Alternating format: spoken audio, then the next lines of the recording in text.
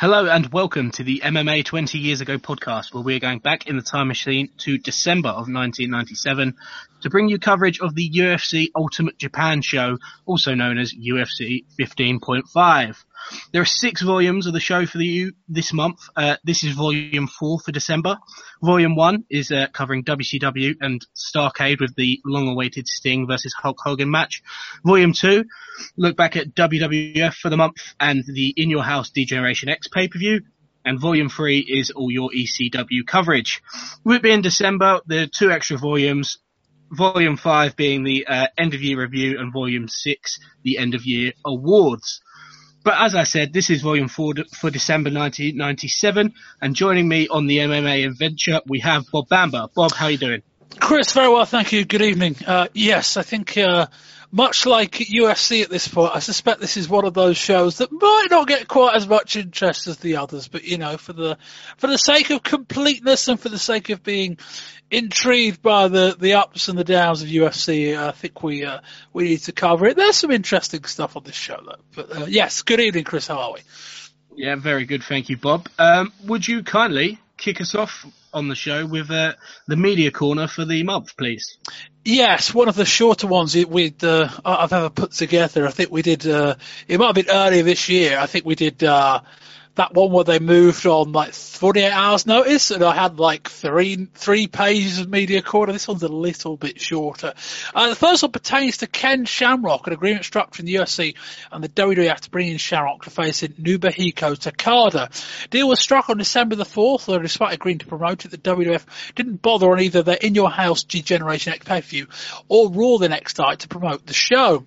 However, when it was revealed that Takada was injured, Semaphore Entertainment Group, i.e. the parent company of UFC, didn't want to pay the agreed fee for Shamrock, $150,000, unless it was a fight against Takada, basically because they thought that, you know, it'd be a big fight if it was Takada, because Takada's the big star in Japan and Shamrock's this big crossover star, both in terms of wrestling and MMA, but also in terms of in America and in Japan. Shamrock had a lot of name value that certainly would have helped the show on pay-per-view, or at least where you could see it at this point in America.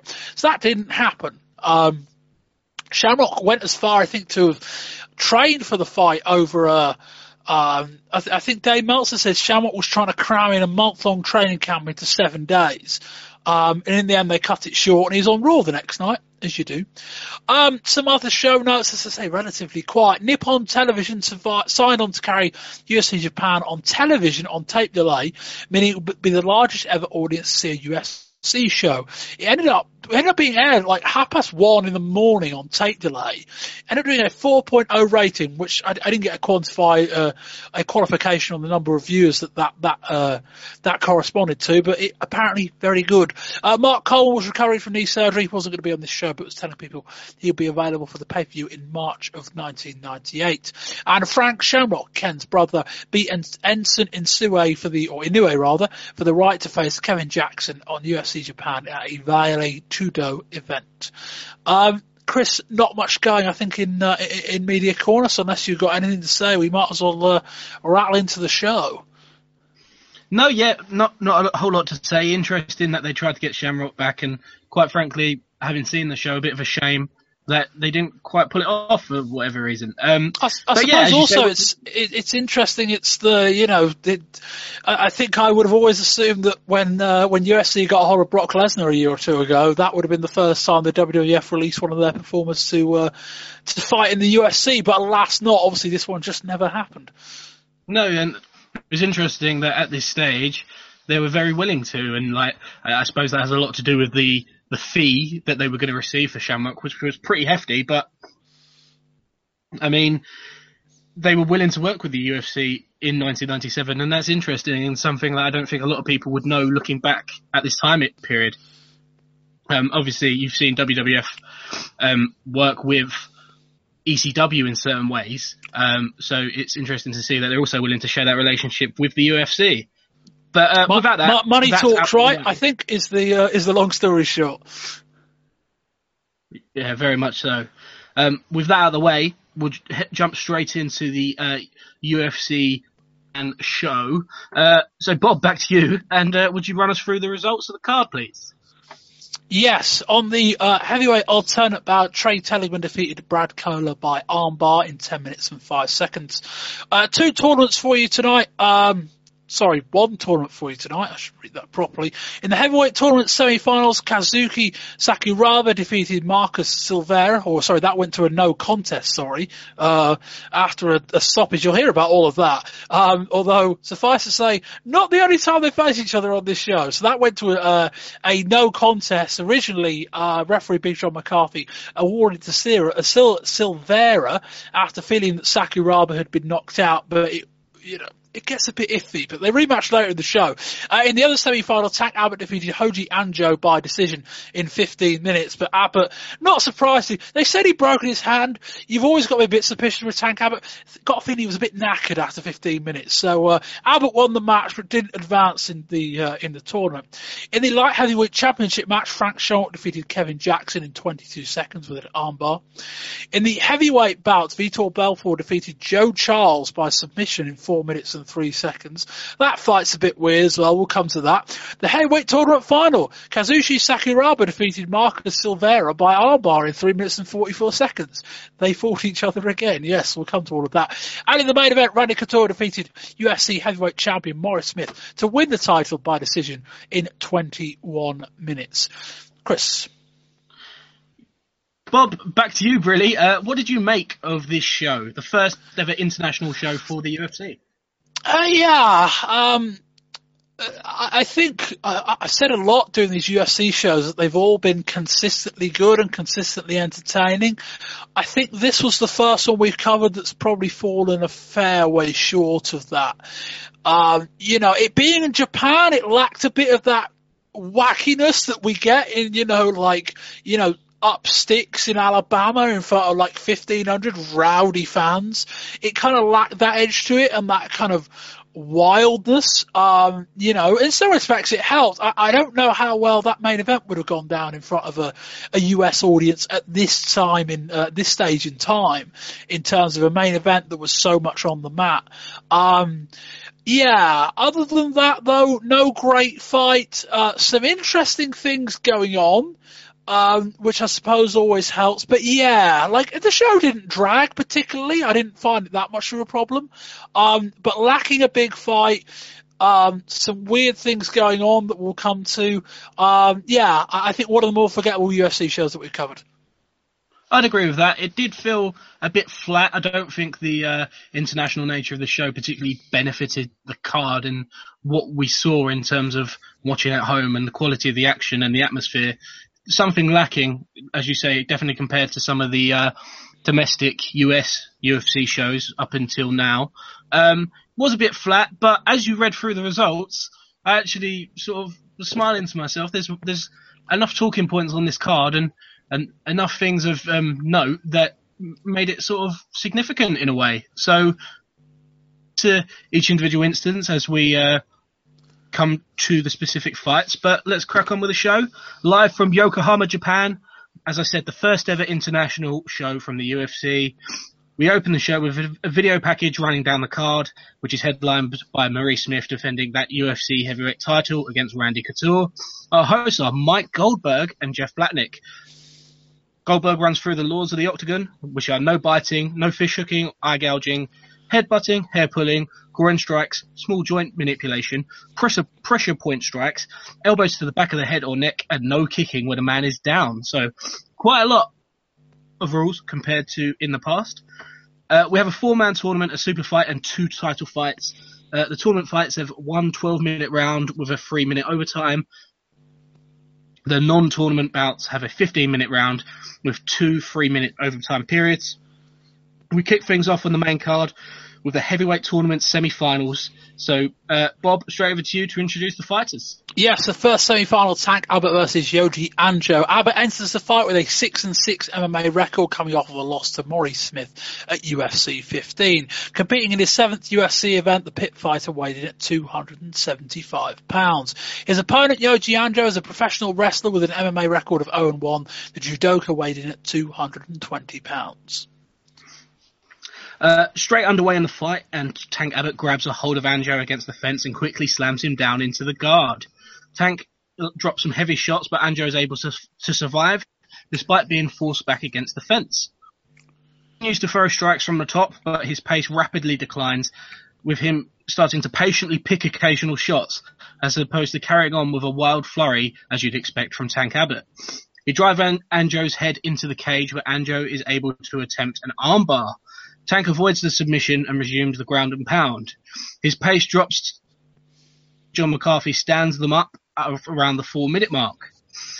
Tank opens up by coming out swinging, and he gets another takedown down into Anjo's guard. There's minimal action from this position, with Tank driving him into the fence, as we've seen him do before, and laying on him, but he doesn't throw too much. And Anjo continuously brings his legs up, but he doesn't really get close to locking in a submission successfully. Around the 9-minute mark, Big John stands them up again. Tank looks knackered as they restart, and Anjo comes out and lands a couple of leg kicks, but catches a swinging right hand from Tank.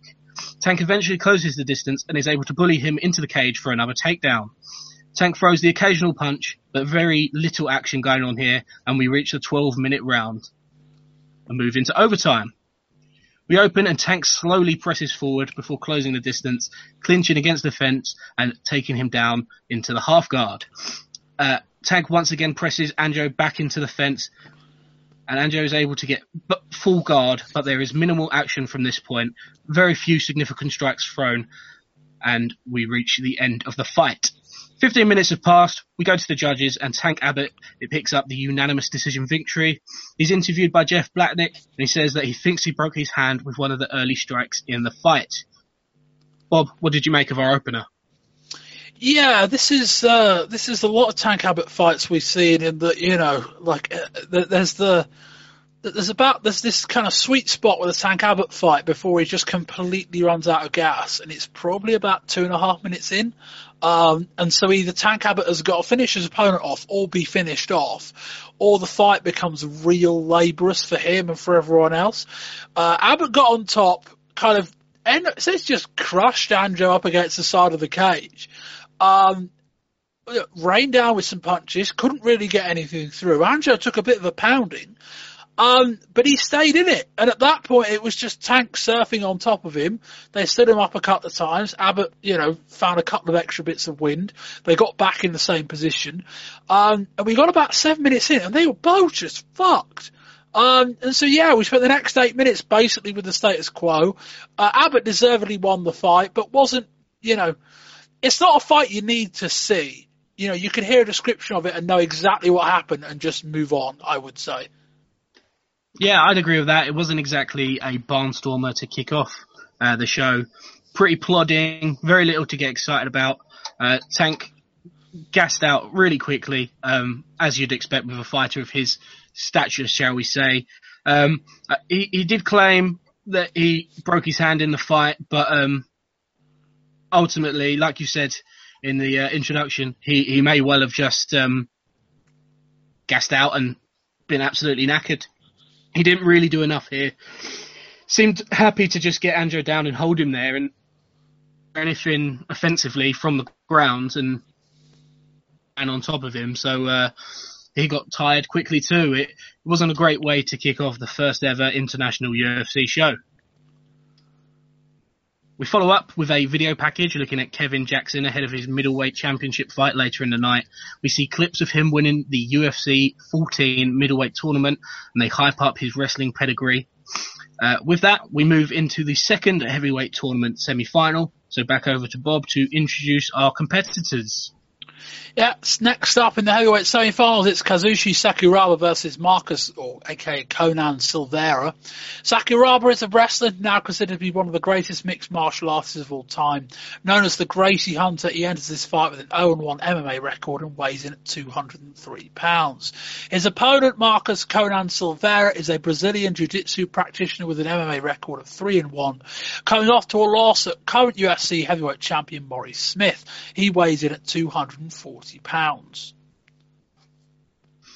This fight is actually generally historically considered to be Sakuraba's first real MMA fight.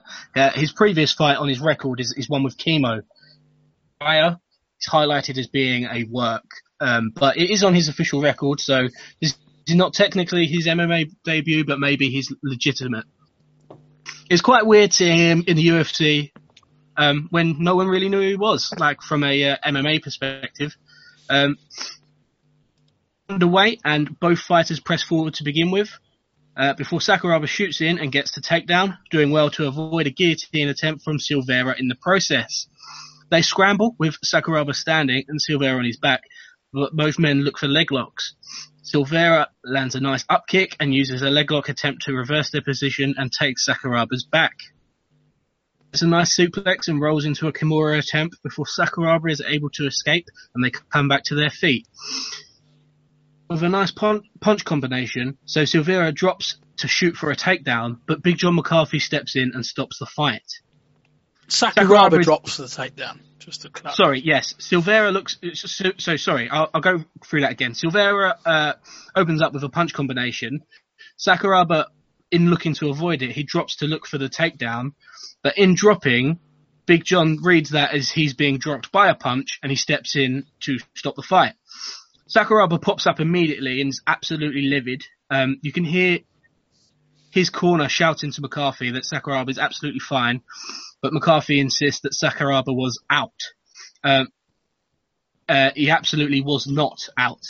And the replays show he was hit by a left uppercut, then he blocked a 1-2 combination and shot in for the takedown. So this was, in my mind, a major refereeing mistake.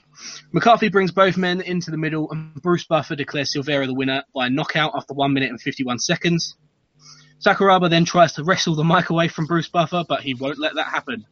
Sakuraba and Silveira shake hands, but Sakuraba is very clearly furious. After a few minutes of replays and the announcers talking about how McCarthy had made the right decision because he is responsible for the safety of the fighters, the show moves on and we get a video package looking at Frank Shamrock ahead of the middleweight title fight. It is then announced he is out of the heavyweight tournament finals with a broken left hand and he's unable to continue. Mike Goldberg then comes in to tell us that after a review, the UFC sanctioning body has ruled that Sakuraba Silveira will stop prematurely and the pair will rematch again tonight in what is now the UFC tournament heavyweight final. Bob, thoughts on all of that? Yeah, I went around trying to, because I didn't know a lot about this fight before I watched it, and I thought this is a bit fishy. So I went looking around because I'm like, I think we kind of said this before. We don't want to spend every match we ever watch for this show, every fight I've watched this show rather, thinking, oh, is it a work? But on a Japanese show, there's a false stoppage. Tank Abbott apparently has broken his hand, and oh look, we've got an excuse for a finale involving the hometown hero. Yeah, I'm not saying it was a work fight. Everything I've read seems to suggest it's not. And Chris, you might want to correct me otherwise. But this was just weird. It was a nice kind of back and forth. There was that weird bit where they both kind of went for the leg lock pick at the same time. Silveira going for a Kimura, stuff like that. They got to their feet. Silveira was throwing some pretty undefended punches. And, it was the whole thing of, defend yourself at all times. Like, Sakuraba didn't seem like he was defending any of those. I think he was, but it just looked like he was just wearing absolute pounding. And then it was a really weird time to shoot for, I think, I'm not saying this was just your description, Chris. I know other people used it too. I think we're being very generous if we call that a takedown attempt, because he just dropped to the floor and basically just grabbed hold of Silveira's leg. Whether it would have gone anywhere or not, I don't know. But I kind of think the reason McCarthy called the fight was because Sakuraba hadn't defended about 4 or 5 punches in a row, and then he just appeared to collapse straight down. I think on balance, it probably was legit, but it looks really weird. Like, it looks really suspicious. The one thing apparently that didn't make the PPV cut, was apparently Sakuraba was protesting in the octagon for like 10, 15 minutes afterwards. And yeah, if it looks like a fish and it smells like one, then you know what I mean? Like, if it looks like a work and if it smells like a work, but apparently not, but very, very weird. It was completely unusual, and I do understand like where the suspicions come from, because they're like, I don't know, you'd have to be like negligent to not suspect something here almost. But I haven't really read anything to suggest that this was a work, like really, like and I do find like Big John McCarthy's involvement, like, I don't know, reassuring. Is that the word you were looking for? Yeah, he's a bit of legitimacy to it in a way. Like, I don't know that he would be involved in that at this stage. I can, like, to me, like, when you saw the replay, the slow motion replay, out of those punches that Sakuraba takes, only one really lands. Like, but he wasn't really defending though, was he? Really, it looked like he was just waiting. No, but he also like wasn't getting hit cleanly. Like, it was unusual, but. If anything, what Sakuraba is guilty of is like unorthodox punching defense and an unorthodox takedown attempt. Like, and that's what sort of I think through John McCarthy. Like, watching the replay, you can see why he called it that way. Obviously, Sakuraba was fine. He wasn't out and he wasn't dropping as a result of the punches. That's what I read it as. See why he would have thought that, because it was unorthodox, really. As far as sort of the result goes, and like they're back in for the final of the tournament, like, if Tank Abbott's injury is legit, like, seems pretty fair and reasonable to me. Like, neither of the guys. It seems a bit convenient, doesn't it? I mean, that's kind of the thing, right? Like, if it's not a work, it looks a lot like one. Like, you know what I mean? Like. Coincidence almost. Maybe I'm incredibly naive, but I tend to believe that this was completely legitimate and like quite frankly an honest error from Big John McCarthy. That, like, it was the commentary team as well. Mike Goldberg and Jeff Blatnick immediately were talking about how, like, well, like, he's got that one right, because at the end of the day he's responsible for their safety. If he feels like he's been hurt, it's his responsibility to stop that fight, prevent any injury, blah, blah, blah. And they move on with the show. It just, I don't know. I feel like if this was going to be, I don't know, if you were working this, you'd play it different. I don't know. Maybe I'm just incredibly naive. I know, again, I feel like if I had a real case here, other people would have made it. I haven't really read anyone make it. It just all looks really convenient, and it's really weird. That's the one thing. Like, you haven't seen this, and you don't get to see it. I mean, I'd say it's probably worth checking out, actually. It just looks strange. They're stood up there. Silvera's throwing punches, apparently not particularly effective.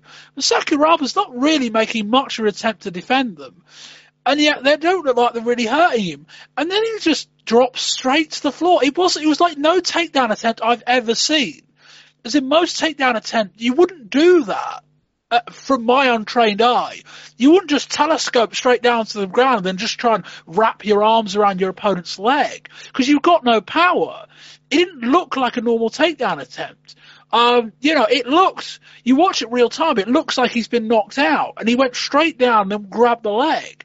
And it was like, well, you're just going to get fucking smashed in that position. I don't know. All looks a bit weird. As I say, though, I think, like, if there was more to this, other people would have made it, and they haven't. So it's probably fine. I'm just a bit suspicious. Very weird match, though, whatever way, shape, or form. Yeah, I completely agree. At the end of the day, this has to have a question mark next to it, but I'm definitely on the leaning towards that this was just an unusually convenient coincidence, but maybe I'm particularly naive. After that, we do move straight into the crowning of the first ever UFC middleweight champion. So, Bob, would you like to introduce the fighters competing for the belt? Yes, UFC middleweight championship fight between Kevin Jackson and Frank Shamrock. Jackson has an Olympic gold medal in freestyle wrestling from 1992.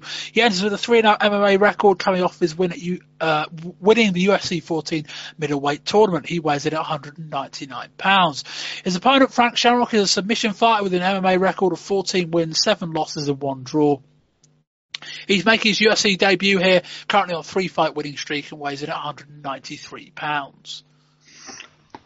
Before the fight gets underway, Mike Goldberg tells us that Frank Shamrock said in the build-up to the fight that he wants to teach these wrestlers some lessons in submissions, and he is the person to do that. Jackson is said to have just responded with the word intriguing to that statement. We are underway in the middleweight championship fight, and Jackson comes forward to open, quickly closing the distance against the cage and getting a takedown. Shamrock twists his hips, traps Jackson's right arm and throws his legs up, locking in a straight armbar. Jackson submits after just 14 seconds, even though the announcers insist that it was 22, but there was an on-screen clock throughout this fight, so it was 14 seconds. And after 14 seconds, Frank Shamrock is overall UFC middleweight champion. Bob, your thoughts on that very short fight? Yes, very, very short. Don't leave your arm in is always the case. Over in a flash. And a new champion. But, as I said, I think this fight was fine. Just one of those things where, it's hey, if it could happen to CM Punk, it can happen to anyone, right? That was what it reminded me of. The whole, run in, you think you got the position, then bang, you've gone. Punk thinks he's got the arm, no, I've been taken down. Jackson thinks he's got the advantage, oh no, he's got my arm, that's it. Looks a bit ugly. An easy night and an easy payoff is your Frank Shamrock. Yeah, it was scary quick, really. The thing that caught me out, really, is that we kind of know that Jackson can fight. He's won a UFC tournament and looked great doing it. This wasn't Shamrock submitting someone in 14 seconds who has no business being in an octagon. This was an Olympic gold medalist and someone who's won MMA fights in the UFC. The announcers were pretty stunned, and Jackson was actually a big favourite for this fight, so really impressive from Frank Shamrock, and not a bad way to debut in a promotion. With that, we move into our heavyweight super fight. And Bob, would you be so kind as to introduce our fighters? Yes, Joe Charles versus Vitor Belfort. Joe Charles is a wrestler and judoka who enters the fight with a 5-8 MMA record, 2-1 in the UFC. Last heard on the podcast on UFC Ultimate 1995. He weighs in at 265 pounds. His opponent, Vitor Belfort, is a jiu-jitsu practitioner with knockout power.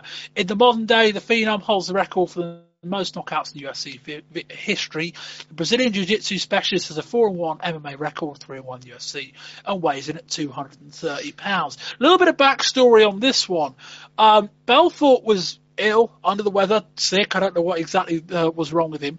But basically just didn't want to appear on a show and, put his, as we always say, as I said before, as I said in that review of the Dan Severn Ken Shamrock fight, you put your body on the line, you reserve the right to do what you wish. Belfort did not want to appear on the show in the condition he was in, and they kind of went, we kind of need you on the show. And so basically what happened was they just went to Belfort and said, here's a list of fighters you could face with their records and the ease of which you could probably beat them.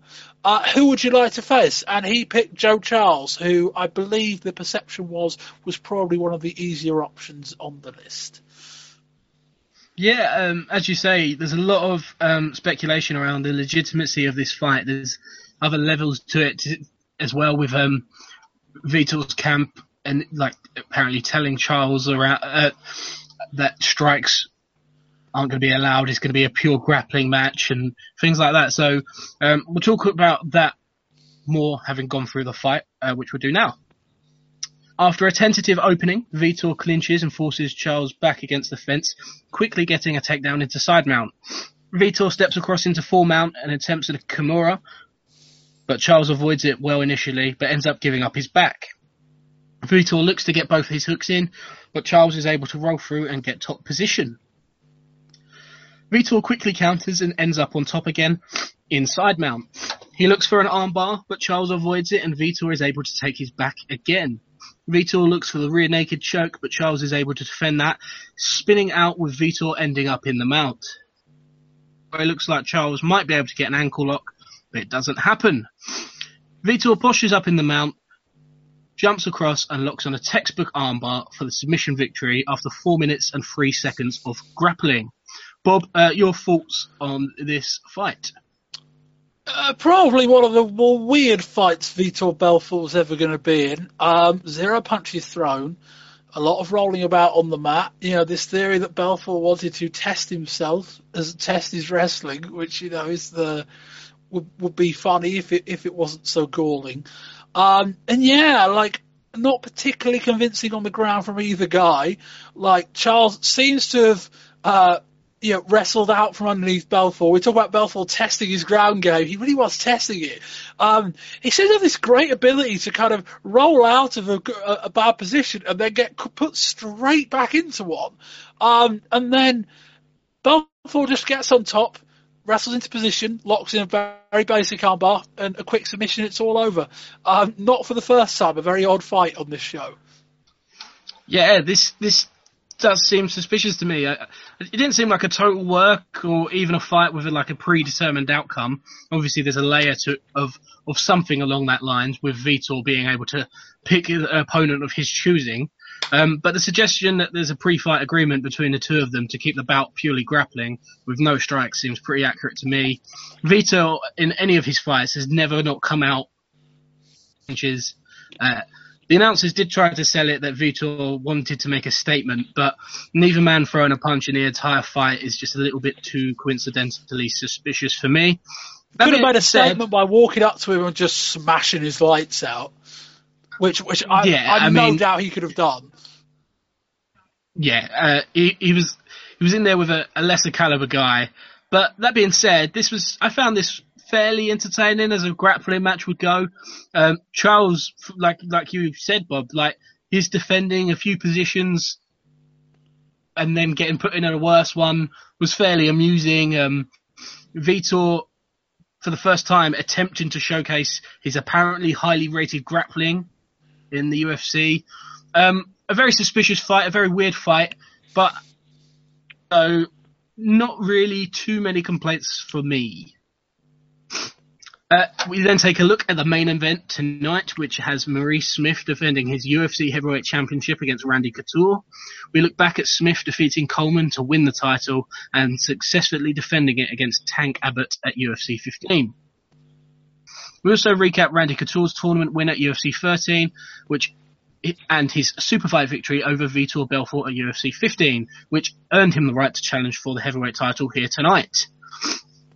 Into our heavyweight tournament finals.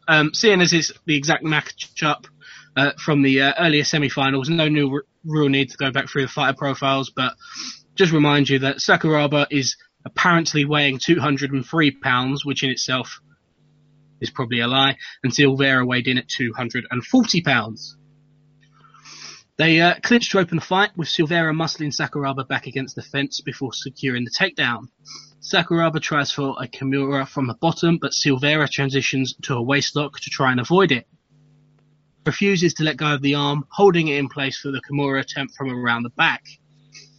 They work back up to the feet, with Silveira attempting a standing choke but unable to lock it in.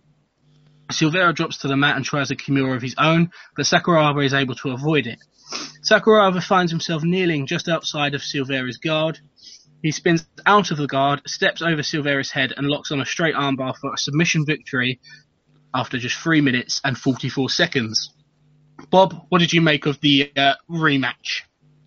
Yeah, somehow simultaneously a lot going on and not that much at the same time. In some ways like an actual kind of MMA fight, in the sense that you're just constantly trying to grapple for position. You're trying to find that extra kind of half a step. I don't know that I'd say confidently that Sakuraba was brilliantly on top right until the point he won the fight. I mean, he had hold of the arm for a while, but yeah, he just managed to get into a good position and lock the armbar, and it was all over. The other reason I was a little bit suspicious about all this was, Sakuraba wins, and the place goes nuts, right? The Japanese crowd was largely pretty benign all night. The building was 20,000 capacity. It was only about half full or something like that. So you could only hear the crowd, and some of that is just the respectful Japanese MMA and wrestling fans. But Sakuraba wins. The place goes really, really loud, and then everyone kind of just vaults into the octagon, all of his camp. And it all looked a bit like, that's a bit, this kind of redemption idea in terms of the guy that gets screwed out of his match, the rematch. If it was a pro wrestling story, it would be the perfect pro wrestling story. That's why I'm suspicious. I do have in my notes, this is a nice little redemption storyline that ran through the show for Sakuraba, and it turned out to be his one and only UFC appearance in his entire career. So, with this in mind, this fight, it probably makes me feel less secure about the legitimacy of the initial semi-final. But at the end of the day, I don't think this fight was a work. Like Sakuraba, I think, won a legitimate fight here against a much larger guy. And like you said, I don't think he was particularly on top for the majority of it, really. He was kind of tough positions, and he did that well. And I thought he did really well to pick up the win as quick as he did. It was a entertaining little grappling match. To say I enjoyed the storyline, however legitimate it was. Like, it was a nice little hook for the show, really, and I thought it told a nice little story that had a bit of interest in a otherwise fairly bland heavyweight tournament. It was probably the most well-booked show we covered in December. Well, yeah, definitely. In my mind, I haven't been on the WWF side of things. I think this was a better booked storyline than anything you'll find on the pay-per-view on Raw, so I enjoyed it. We move on with video package looking at both Maurice Smith and Randy Couture and their history in the UFC. Goldberg and Blatnick really hyped this main event up, and then we head to the Octagon for the US National Anthem and the formal introductions by Bruce Buffer. I'm going to throw to our Bruce Buffer here, and Bob, would you introduce our two main event fighters? Oh, I don't like that comparison. All right, I'm not going to try Bruce Buffer impressions. Our main event for the evening is for the UFC Heavyweight Championship between Maurice Smith and Randy Couture. The champion Smith is a kickboxer who enters this fight with a 2-0 UFC record, holds an MMA record overall of 7-7. UFC Heavyweight Champion, weighed in at 220 pounds. Randy Couture is a 3-time Greco-Roman Wrestling National Champion with a 3-0 MMA record, or UFC record, sorry. UFC 13 Tournament Champion will go on to become the first only 3 men to hold the UFC championships in 2 different weight divisions, and he also weighed in at 220 pounds. As a little side note before this fight, Randy Couture came out wearing full-length tights for this one, and the reason behind that is because he didn't want any bruises left by Smith's leg kicks to show, so during the fight, which is interesting, bit of strategy there. Does Couture do it in future, or did I imagine that? I'm not sure, actually. I don't recall him doing it again, but I know him and his camp were particularly worried about once the bruises show up, like, you're going to target that area more. So just disguising it a little bit and a little bit of advantage in that Smith wouldn't know where to consistently target the same spot. So I'm not sure if he does it again. I've just Googled him, and I can't see any photos of Couture in long trousers again. Maybe I just dreamt that, but it felt like something he'd done since. But I must be confusing myself with something else. The fight begins, and Smith fires off a few leg kicks straight away, following up with a nice right hand, and as Couture attempts to push forward. Couture eventually is able to close the distance, and they clinch against the cage before Couture slams him down to the mat into side mounts. Couture presses Smith into the fence as the two struggle for position on the ground. Couture controls him from the top, briefly posturing up and landing some strikes before attempting a key lock. Smith is able to block the submission attempt, but in doing so gives up the mount. Couture doesn't really throw a lot from the top here, but Smith isn't as busy from the bottom as we've seen him be in fights against Mark Coleman and Tank Abbott. Smith is eventually able to get back to half guard and continues his work until he is able to secure full guard again. Couture stands, but gets hit with a hard up kick from Smith, so Couture drops back down into the guard. Smith lands a nice elbow from the bottom as Couture looks to pass. Smith is almost able to scramble back to his feet, but Couture just about prevents it and spins to the back, so Smith rolls through and they drop back into the half guard position. Couture controls Smith very well, but his offense is in very sporadic bursts, doing minimal damage with minimal effort. Smith attempts to escape, rolling out from underneath Couture into a sprawl position, but Couture forces Smith back to the mat into the guard. He forces him back into the fence and throws a nice combination, so Smith again rolls away and Couture nearly gets the back, but they once again end up in the mount. They stay in this position as we reach the initial 15-minute time limit. Into the first period of overtime, Smith comes out and throws a hard lead kick to open, but Couture catches his coming in for it and is able to get another takedown into side mount. Couture controls him from the top, but isn't particularly active in terms of attempting to strike, and things stay in this position for the remainder of the opening 3-minute overtime period. The final 3 minutes of the fight, Smith comes out more aggressively, throwing and landing some glancing punches. Couture doesn't stand and take it for too long, and he gets another takedown into side mount. Couture spins into the north-south position, lands a knee to the head from there. Couture remains in complete control on top, and we stay in this position until we reach the 21-minute time limit. We head to the judges, who award the contest to Randy Couture, making him the new UFC World Heavyweight Champion. Bob, your thoughts on this fight and the title change? I'm glad this wasn't in Birmingham, Alabama / any other place with a lot of people that have been drinking for a couple of hours that were expecting a lot of action. That's not to say it was a bad fight, just to say I don't think it would have gone down well with that kind of audience. We've seen before that Maurice Smith's plan is, essentially to try and outlast someone. The problem was he kind of found his maker in the cardio stakes in Randy Couture. And so we got this technically fine but not brilliantly interesting 21 minutes where about 95% of it was Couture just being on top on the mat without really getting in any good shots, without really being all that effective. Smith tried, he defended adequately well, in fact, perfectly fine, but couldn't get out into any kind of position. And even when they occasionally did get to their feet, it just didn't work. I guess a few questions, Chris, beyond your own comments would be, one, in terms of should John McCarthy have picked up the, I'm sorry, I probably shouldn't be asking the questions, but I'll set them out anyway. Should John McCarthy have stood them up more than he did? And secondly, to kind of finish my point was that I watched this and went, Randy Couture's the rightful winner. One judge scored it a draw. That's right, yeah, which I thought was a bit weird because it seemed like they were giving Smith a lot of credit for like the 2 minutes they were stood up versus the 19 that Couture was on top. Those are the two things that I'd probably flag. A decent, look, we've seen matches of this length that have been a lot worse. I think I will say that for certain. But you might file this under one for the purists. Yeah, I mean, this wasn't a horrible fight. It wasn't a good fight. It was somewhere in between. It was okay.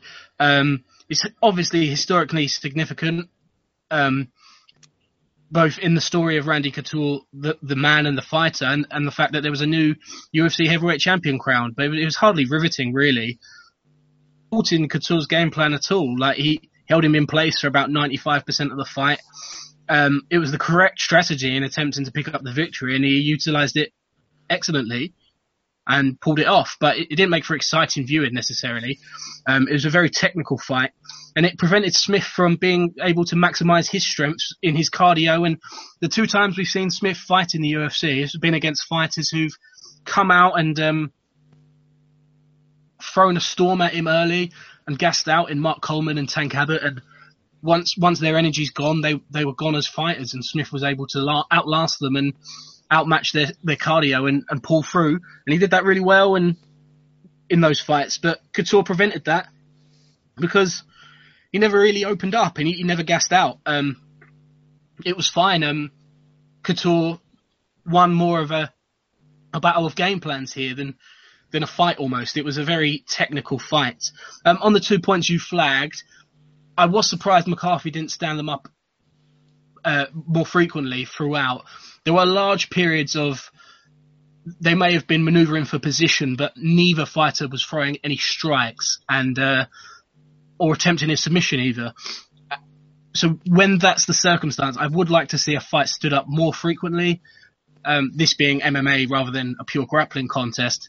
That said, you're exactly right. We've seen fights this long or longer than this that have been with half as much action. This was not a boring fight. It was just technical. I do agree with you as well. I don't know how you could give this fight to Smith really, or even a draw.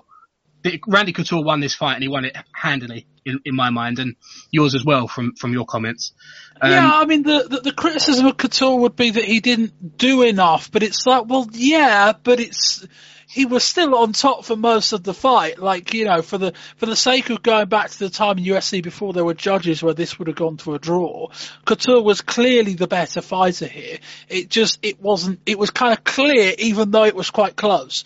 Like, you know, it was a fairly even battle, but Couture was objectively the better fighter. On the thing about them standing up, I think the thing that probably worked against McCarthy doing it more often was they always looked like they were going to do something. Like, we've seen things on these shows before where two guys are on the ground, it just looks like they just sat on top of each other. It always looked like one or both was manoeuvring for some sort of position. It's just every time one guy moved, the other guy kind of corrected it. And so he never really went anywhere. But equally, the times where it went back to the feet, we got back to the mat so quickly, I don't know that it would have helped. But yeah, like an interesting fight would be my description, but not one that you're going to be in a hurry to go back and watch. No, I'd agree with all that. And that will effectively bring us to the end of our coverage of the UFC Ultimate Japan show. So before we wrap up entirely, we'll go through our awards for the show. So, awards, Fight of the Night and Fighter of the Night. So, Bob, what are your picks? Ooh, it's usually easier than this. Well,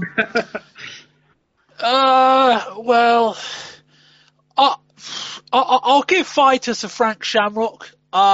You know, you beat a guy of Jackson that won the tournament a couple of months back, or a few months back, in 15 seconds. You know, I don't want to call it lucky, even though it looked really easy. That would be my fighter of the night, just for probably the only decisive thing that really happened on the show. As for fight, an honourable mention to Anjo for fight of the night for just taking a pounding against Tank Abbott and weathering it. Fight of the night, I'll go with the opening match. Tank Abbott beating fuck out of Yoji Anjo. It's not it's not it's not the most clear cut award. I mean, that on the main event, I suppose. But yeah, nothing stand out on this show for me in that category. No, I agree. It's probably the hardest to pick these awards out of any UFC show we've done, and it's not because there's so many candidates. It's quite the opposite. I have to agree with you on Fighter of the Night, just because Shamrock so decisively defeated a name fighter, an Olympic gold medalist, and someone we'd seen fight and win comfortably in the UFC before. So Frank Shamrock for Fighter of the Night. Fight of the Night, heavyweight tournament final, because maybe I'm a naive sucker, but I quite enjoyed it. I quite enjoyed the culmination of a show-long storyline in Sakuraba earning some redemption, declared knocked out earlier in the night, coming back and submitting a much larger man after quite an entertaining little grappling contest. So that'll be my fight of the night. There's only two of us really, so I don't know what gets either award here aside from Frank Shamrock. Yeah, funny enough, I wouldn't be shocked if we see this kind of story in the WWF and WCW, one of the two, in the next couple of months. I just wouldn't be shocked if someone goes, that worked quite well. Let's do the whole, contentious, honest mistake refereeing decision. Oh, look, we'll rematch the card, and then he gets the redemption. Maybe we will. The other thing of note, really, just before we wrap up, is that technically we should be doing our end of year awards as well. One, me and Chris haven't discussed it. Two, I haven't really prepared for it. And three, an award show with two people I don't think would really work. So, Chris, what I was going to suggest was that we do the 97 end of year awards at the start of the next show when Tom's back with us. One, so I got some time to watch through some of the 97 stuff again and remind myself, but also so we've got a bit more variety with three people voting. Sure, sounds good. Yeah, we've got 5 events in 97, and plenty of fights to choose from. There's 5 title fights and 5 shows, so plenty to choose from. Plenty of great fights, but a few duds in there as well. So also, technically, we've got 6 because we obviously did the old Pride show as well. Of course, yeah. So We're doing MMA end of year awards. We'll throw Pride in there as well. Yeah, I think we probably should. I'd have to go back and revisit it all. It was a couple of months ago since we did it.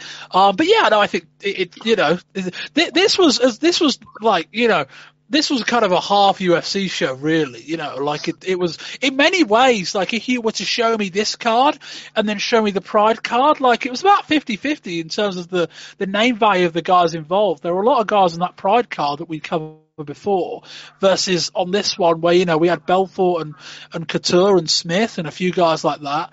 But yeah, I think that's what we should do anyway. Whether much of note will come from that other than perhaps the award for most weird shit during an MMA match in 1997 of the guys Pride. being near the corner and then being shuffled towards the middle. I mean, I don't think we'll top that in that front. No, but I think yes, we could safely award that category now, with very little debate coming from Tom or anyone else. Yes, but I think we'll do that at the start of the next MMA show. I think I suppose that could be Pride if we do Pride in February. If that's the next one. The next show we're all on, we'll do the 98 and 97 awards. I think it's the best thing to do. Excellent. So that's something for everyone to look forward to, and to wrap up this review of a half show, UFC 15.5 as it's colloquially known. Bob, your overall thoughts and a score rating out of 10? Yeah, there's nothing go out of your way to see without any question about it. I suppose if you're a UFC buff, it's a show that includes an early fight of Randy Couture and an early fight of Vitor Belfort. It's watchable. I think, Chris, you went through the Pride show last time, and I think admittedly on review you perhaps thought you were a little bit hard of it immediately after you watched it. But you said that was an incredibly boring show, in part because the video we watched was just fight. I didn't brilliantly disagree with you on that either, but I think this was quite watchable, would be my description, as in nothing was ever, oh God, this is really dull. And there's a few really weird things going on, so I'm going to give this a 5 out of 10. I think that's fair. Historically, it's a very interesting show. I mean, if you told a modern day MMA fan who wouldn't know this card or the results or the lineup necessary, if you say, well, I could show you a show from 1997, it's the one and only time you'll ever see Sakuraba fight in the UFC. It's the promotion debut of a named guy in Frank Shamrock, and it's the crowning of one of the greatest UFC champions ever in Randy Couture. You'd get them very excited. But this is not a must-see show. It was fine. There was nothing horrible. It didn't have a good to great fight on the show. And aside from the middleweight title fight, most of them lacked a sort of spark and a drama. Even like the fight of the night I gave, the heavyweight tournament final, there didn't seem like a real energy. Maybe it was the flatness of the crowd, or like as opposed to the rowdier crowd you'd have back in America. But it did lack a spark. One of the less entertaining shows we've reviewed for the podcast, but it was fine. It wasn't a bad show. I think I'm with you on a 5. I think that's perfectly accurate and fair assessment for this show. And with that, I think that will do it for the December 1997 MMA 20 Years Ago podcast. Bob, I'd like to thank you for joining me and welcome you to tell our listeners about our Patreon.